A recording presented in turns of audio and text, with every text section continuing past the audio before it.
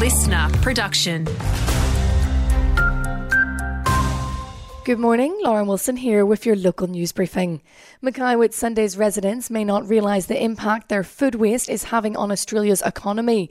$36 billion of food is tossed each year, with the average household contributing $2,500 worth. Griffith University's Shala Hosseini Bai says policymakers need to start thinking about food security and encourage more education around substandard produce. And also shops, fresh produce outlets, they need to have a little bit of initiatives and then encourage people to buy substandard fresh food and vegetables. A reminder to be croc-wise when near water, as crocodile sightings for last year hit record highs. 1,216 saltwater crocodiles were reported to the Department of Environment and Science in 2023, surpassing a previous record set back in 2021. Outback politicians Bob and Robbie Catter have long called for a cull of the crocs, with locals online torn over the debate.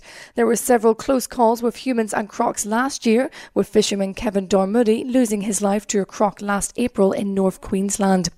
And if you've already failed on your New Year's resolution, try to go easy on yourself. Queensland-based clinical psychologist Leela Gray from the Banyans Healthcare says we need to be realistic when making goals. Most people do find that they're often overly ambitious and difficult to maintain, and we're much better making perhaps a less exciting intention.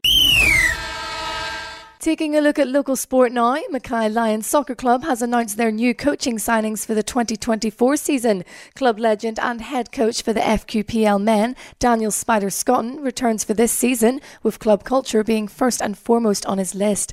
The Lions have also re-signed Pino Giangelo for the women's team. He's hoping to continue building on from last season, which was successful for both women's teams taking out the Premiership.